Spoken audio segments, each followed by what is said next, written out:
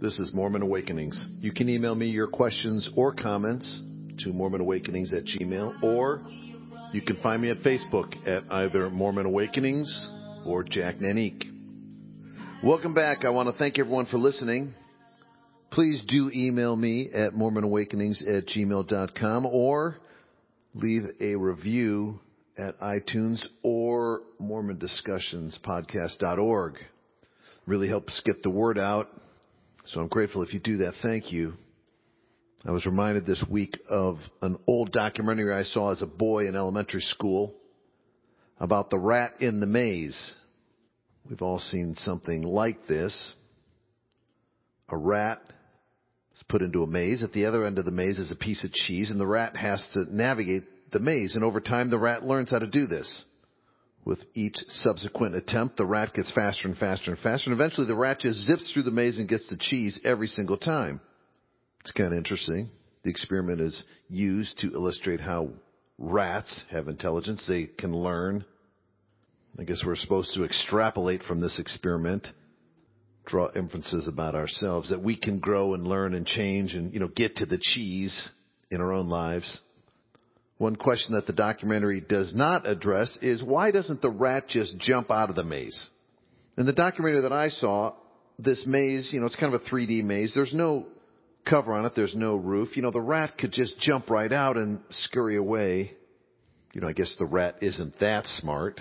The rat's smart enough to figure out the maze, but the rat isn't smart enough to just jump out of the maze and run to freedom. Of course, maybe the rat is just scared of what's outside of the maze. The maze is in a cold lab, after all, where other potential predators are kept. Chimps, cats, snakes. Is there food to be found outside the maze? The rat knows it can get a piece of cheese consistently by performing this parlor trick of navigating through the maze. So, that's a known. The rat knows it's going to get cheese. It won't starve.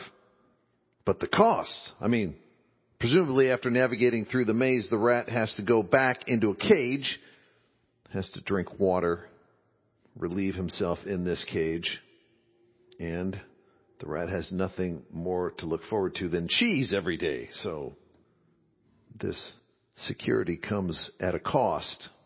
And I get some people make that trade-off. They think, I'll keep navigating the maze and keep getting the cheese, and I like the security. I understand that, why that appeals to some people, but I've never seen a rat jump out of the maze, ever. There's no documentary or study that shows that. 5 out of 20 rats would jump out of the maze. Therefore, the freedom instinct in 25% of the rats was greater than the security instinct and the desire for a consistent helping of cheese. Now you can imagine at a micro level what all the other rats would think if one of their compatriots did jump out of the maze and scurried away. It would probably freak them out.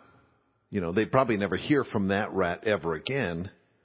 So their little rat minds would go crazy, guessing, speculating just what happened to that guy who went over the edge. And without any new data, they might be too terrified to follow after him. Of course, some of them might be so sick of the maze and the daily diet of cheese. How binding is cheese? Every day we got to do this dumb maze. They may just say, I don't care what's on the other side of these walls of this maze. I'm going over. Goodbye. Okay, this is, of course, a hypothetical. It's rats. We know rats aren't that smart. And for anyone who's listened to me lately knows that I like to tell these dumb stories as an illustration, as a metaphor for life or some juncture in life. I remember as a boy growing up in the Midwest, being a red-blooded Midwestern boy, in 9th, 10th grade, girls started to become interesting to me, and I sure wanted to have a girlfriend. But the church taught me, you probably shouldn't date till you're 16. And when you do date, you should only date LDS girls. That's what the church taught. Where I grew up, that was an impracticality. Generally, but for me in particular, I was younger in my class. I didn't turn 16 till my junior year of high school. Girls had been looking good for several years already, and I was still a sophomore, and I wasn't waiting until I was 16. And this only date LDS girls rule, well, that's just crazy, because there were only a couple LDS girls that I even knew, and they weren't my type. So I just kind of scoffed at this counsel, and, I dated girls who were not LDS before I was 16. Kim Mathis comes to mind, cheerleader for the junior varsity football team. So what was I doing? I was saying, look, I know you've got this maze for me to run and you've put a big block of cheese at the end, but, I'm a little more interested in what's on the other side of the wall, because I'm sick of the maze, I'm sick of the cheese, and I don't care what's on the other side of the wall. Was that such a bad thing to do? Well, you tell me. I came away thinking that my leaders were dumb, parochial, particularly the ones that came from Utah, and there was a fair amount of transplanted Utahns in my small Midwestern ward. Thought they were hysterical. I don't mean to pick on people from Utah, but, when you grow up outside of Utah, there's a slightly different flavor of things, isn't there? And, the local folks didn't think this great early dating heresy was such a big deal, but the people from Utah kind of did. That's a general statement. I don't mean to offend anybody, but it was the people from Utah that ran things in the ward, and so I came away thinking that the local leaders, these transplanted folks, were a little hysterical. Was that such a bad inference? I thought it was pretty accurate, actually. I still do to this day. I went out with Kim Mathis and a couple other girls, too. I'm not saying I was a ladies' man, but, I was no monk either. And I learned a little bit about myself, about what kind of personalities I mesh with. Developed a few preferences. Got close to some lines. Learned a little bit about boundaries. Learned a little bit about impulse control. Sin, repentance, these sort of things. None of which I would have learned had I just stayed in the maze and mastered each right and left-hand turn, the order of things, and grown fat on cheese. Now, this is one of the great paradoxes of life. Sometimes you learn the point of the maze by jumping out of it. And you realize that the mazes of life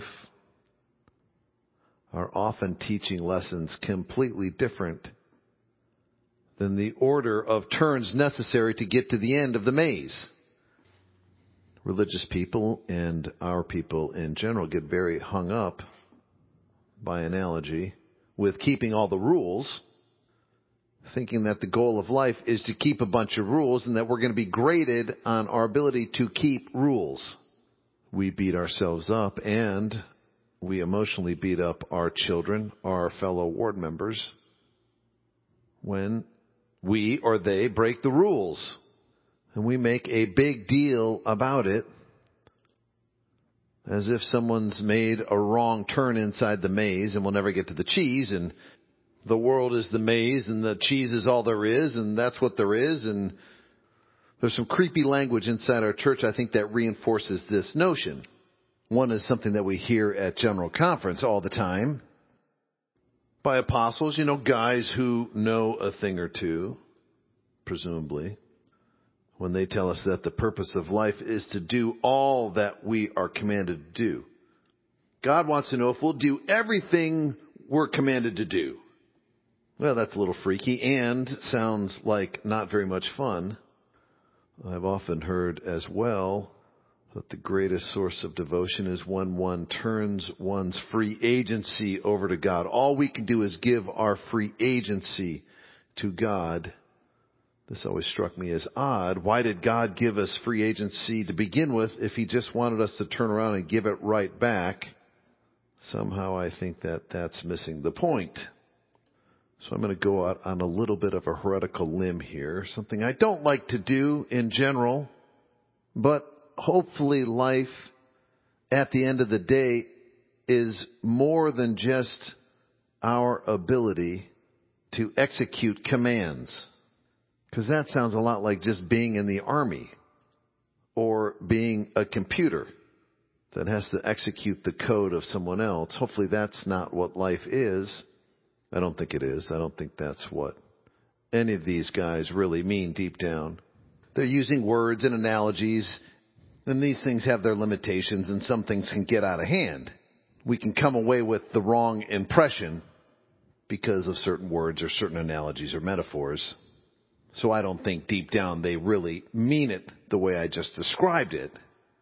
And if they do mean that deep down, I don't think that's what God intends.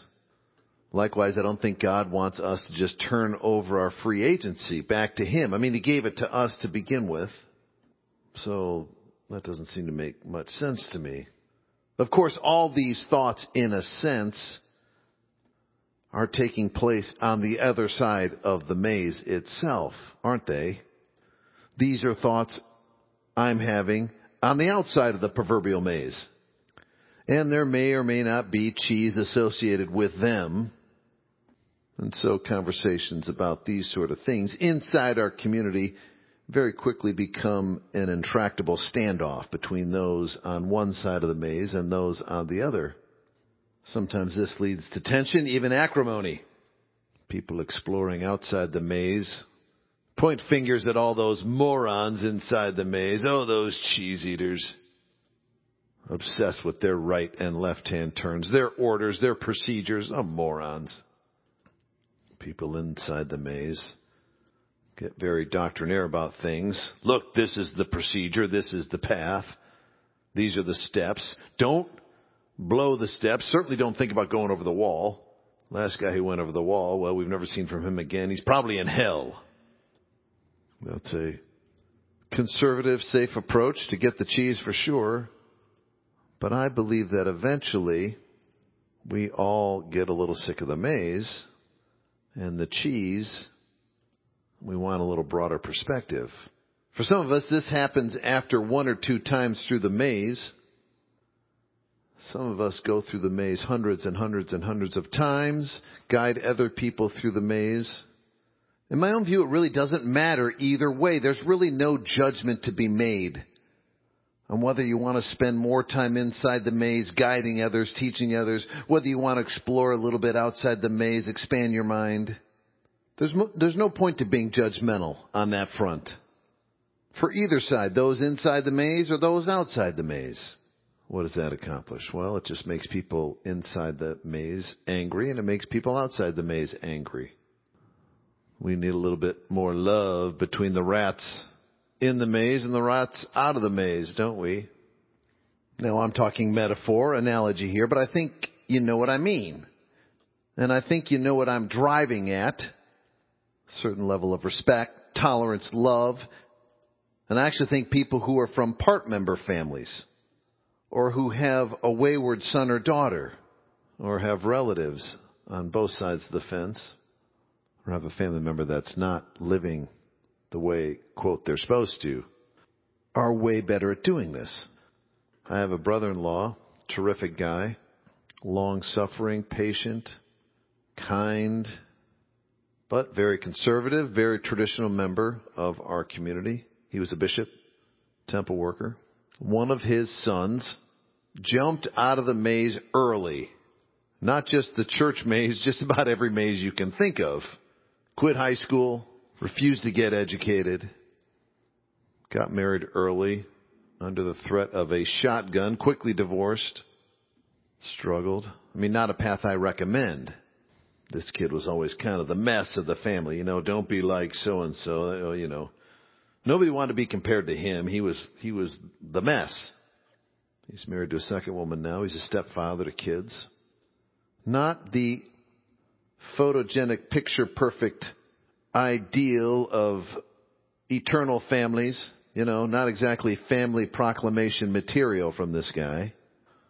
This past summer, I spent a little time with this brother-in-law. He told me how proud he was of this son. What a wonderful father he was to his own child and to these stepkids. A much better father, said my brother-in-law, than my brother-in-law himself was, according to him.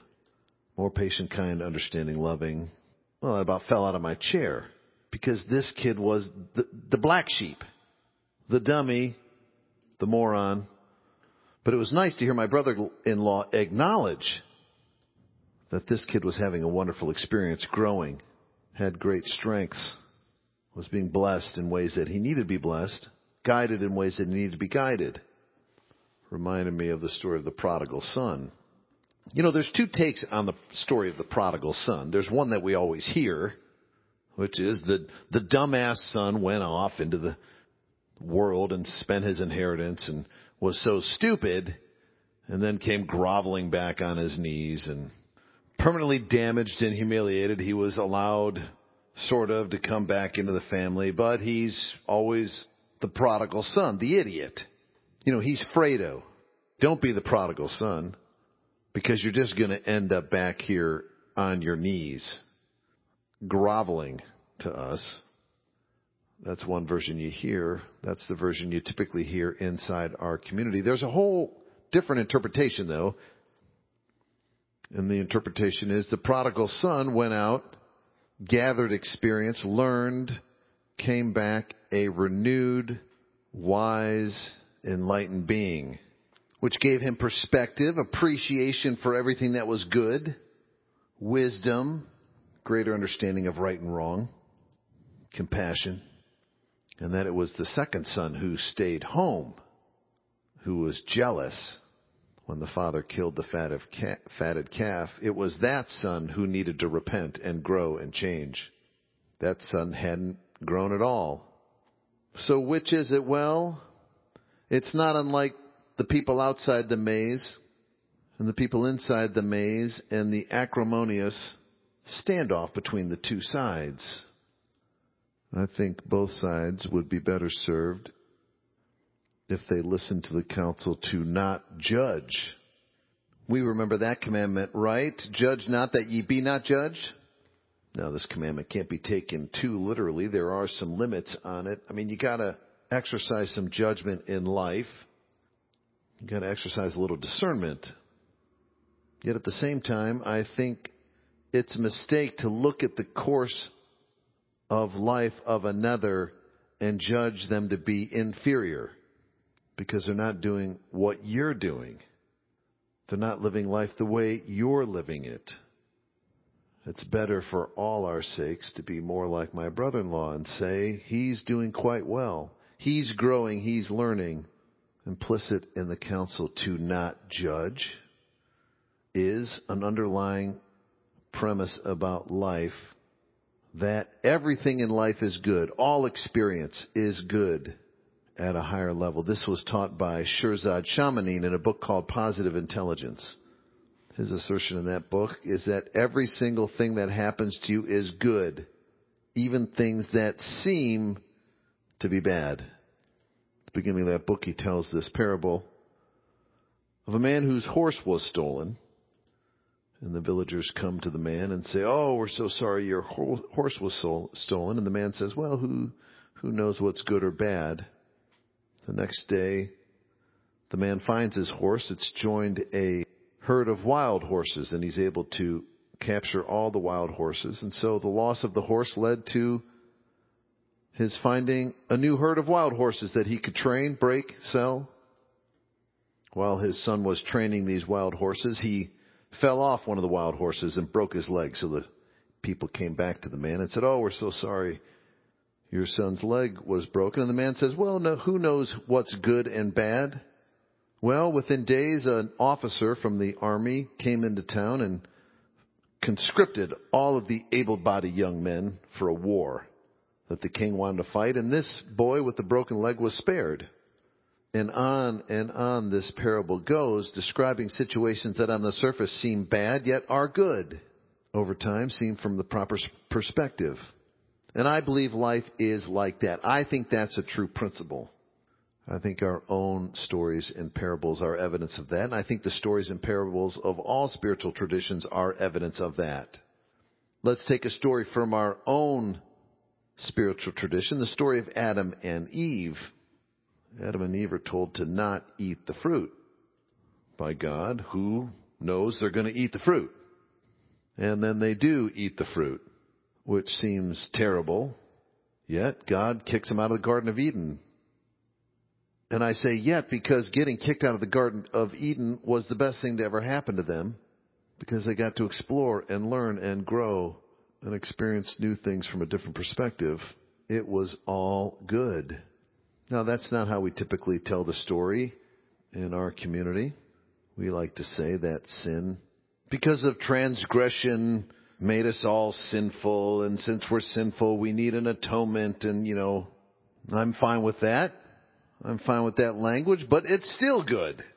I like believing I can be redeemed. Someone's out there atoning for me. That's awesome. So no matter how you slice it, this whole Garden of Eden thing is a good thing. The fall was a good thing. It's all good because the universe is good. Still positive at the end of the day. Now, this is my point of view. These are my interpretations. This is my experience. This is how I see things, and this is based on what I know, what I've tested. This is what I know at this stage of my life. They're no longer beliefs anymore. They are facts.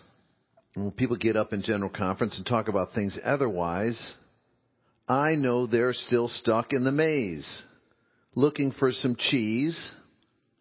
I'm not going to make fun of them. I'm not going to be irritated by them, because it just is what it is, and that's good too. That's going to lead somewhere. That's going to bring about some progress. That has its point, its mission, its purpose for existing.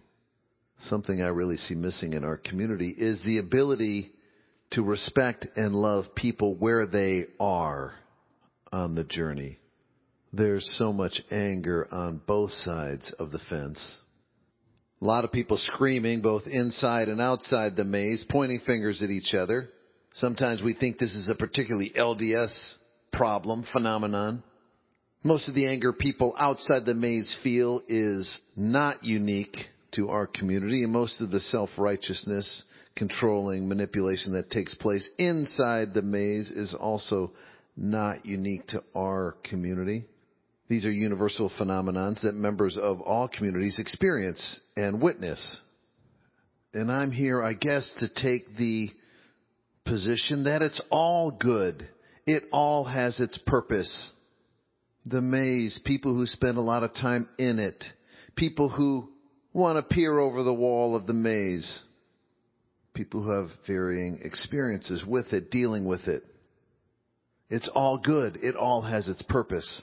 And we all are where we are, getting the experience we need to get.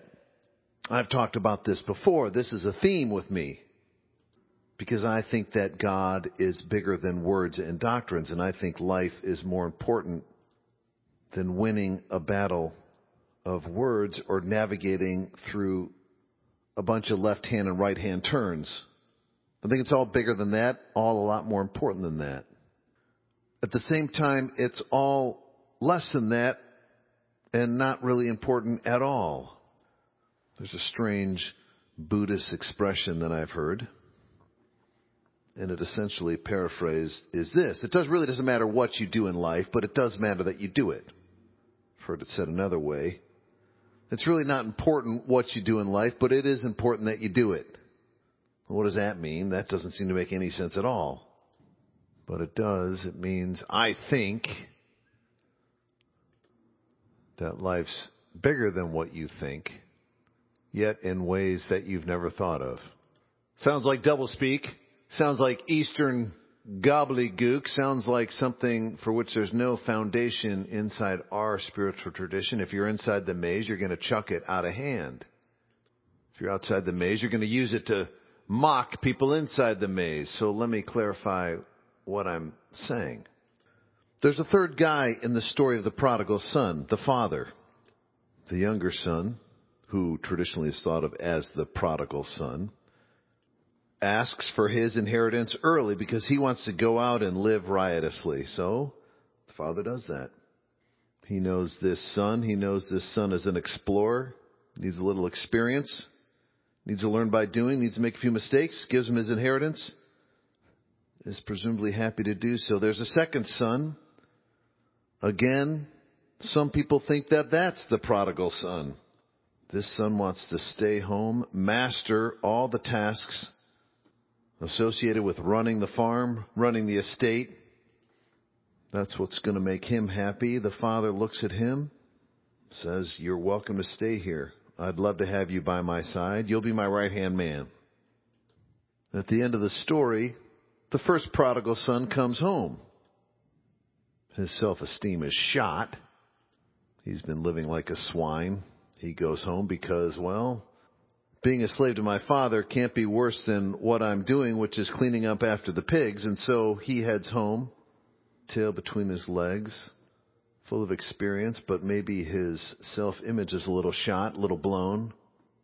And the father goes out, kills the fatted calf, puts on him a new cloak, welcomes him as his son, happy to see him come back so enlightened. The second prodigal son, who had stayed home to manage things, take care of the day-to-day operations of the farm, well, his self-image is a little shot too, isn't it? He starts to think of himself as little more than he is. When he sees the first prodigal son coming home, he's critical of him. Oh, here's this ne'er-do-well. He looks down at the path his brother has walked, sees his brother as a wastrel, sees himself as perfect, flawless, upright, righteous, competent, responsible. Well, the father goes up to him and with compassion and mercy helps him overcome this damaging self-image. And he says to this son, you've always had everything that I've had. You've never needed to earn it. You're my son too. I love you too. Two separate paths, both with their purposes. A wise father overseeing both. Well, it's hard to let go of our own notions of what's happening and what we're doing and how much control we have, how many points we're earning, how much cheese we're going to be able to eat. But at the end of the day, we're a lot more like the rats, just trying to figure out the maze or what's outside of the maze. And there's something way bigger and way smarter than we are taking care of things. Well, I've gone on too long. Hope you find something interesting here. Please email me at mormonawakenings@gmail.com or find me at Facebook at Mormon Awakenings or Jack Nanique. Until next time.